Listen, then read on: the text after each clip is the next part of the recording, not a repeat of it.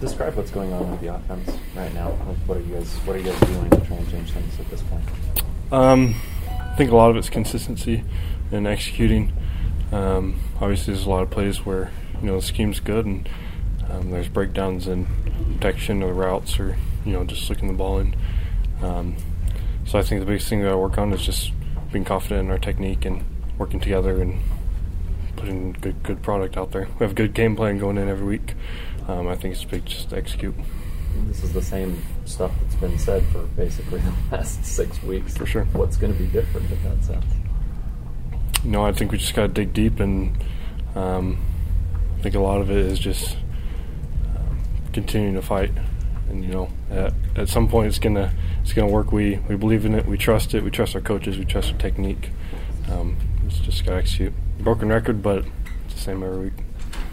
How the focus with the offensive difficulties have been focused on the receivers, quarterback. How's the offensive line coming around? How do you feel about play with your unit so far? Definitely a lot of positive, but there's definitely a lot of room to improve for us.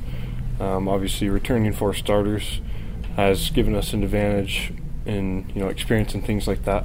But it's not one position group or another. Each group can do better, including the offensive line. And only rushing for 100 yards when our goal's 200, 250. We've got to be better at that, and part of that's getting behind on points. But there's a lot of, especially looking on film today, there's a lot of runs where if we were better on our blocks, then those would have broke up and a little bit better and gotten more yards and would have kept our offense ahead of the schedule. There's been almost no rotation on the offensive front. How's that helped you guys? It's definitely helped with unity and communication.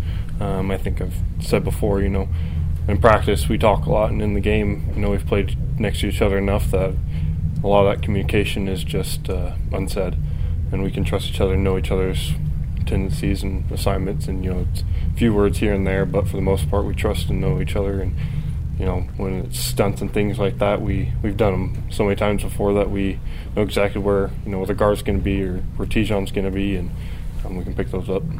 Do you feel that continuity can help the rest of the offense with all the other rotation going on with all the other positions? Absolutely. I think if, as an offensive line, if we can be consistent and we can do our job every play, that's one less thing that, can go wrong. So if there's 11 guys on the field and 5, there's 5 at the offensive line. So we put it on ourselves to be right every play, all 5 of us, because, we're basically half the offense on the field. Thomas, when your friends and family ask you what happened this season, why are you guys struggling? What do you tell them? To be honest, I'm not quite sure.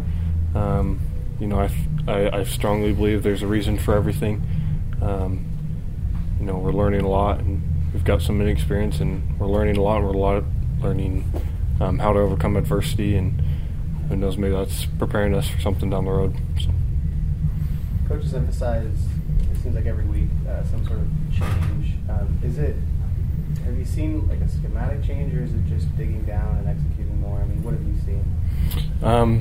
We have a good base plan. Each week there's wrinkles and adjustments based on what they play and their tendencies and what we've seen the week before.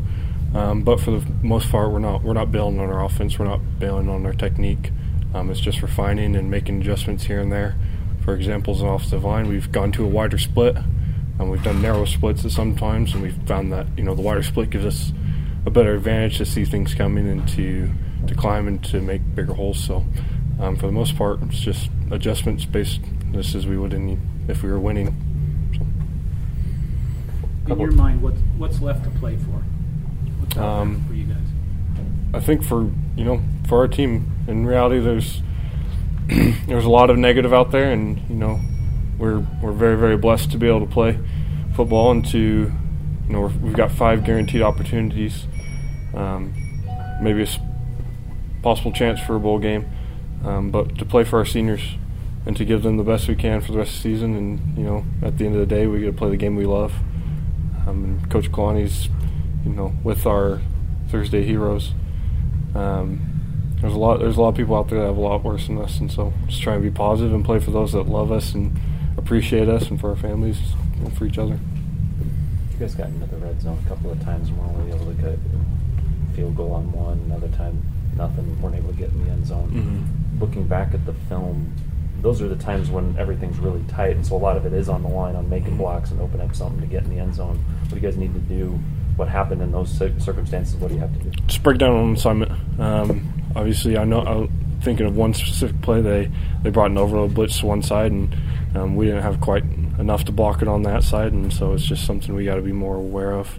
As an offensive line, looking at the film, it was an opportunity for us to just be football players and read it, and we just didn't see the exception, and we could have adjusted to it if we had taken the time to see it. Is that a check you guys make, or is that a quarterback needs to see it and make a check? In that particular one, it was on us. Okay. It's a bad situation. Make the most of it, and we didn't make the most of it. We were assignment sound, but we could have done better.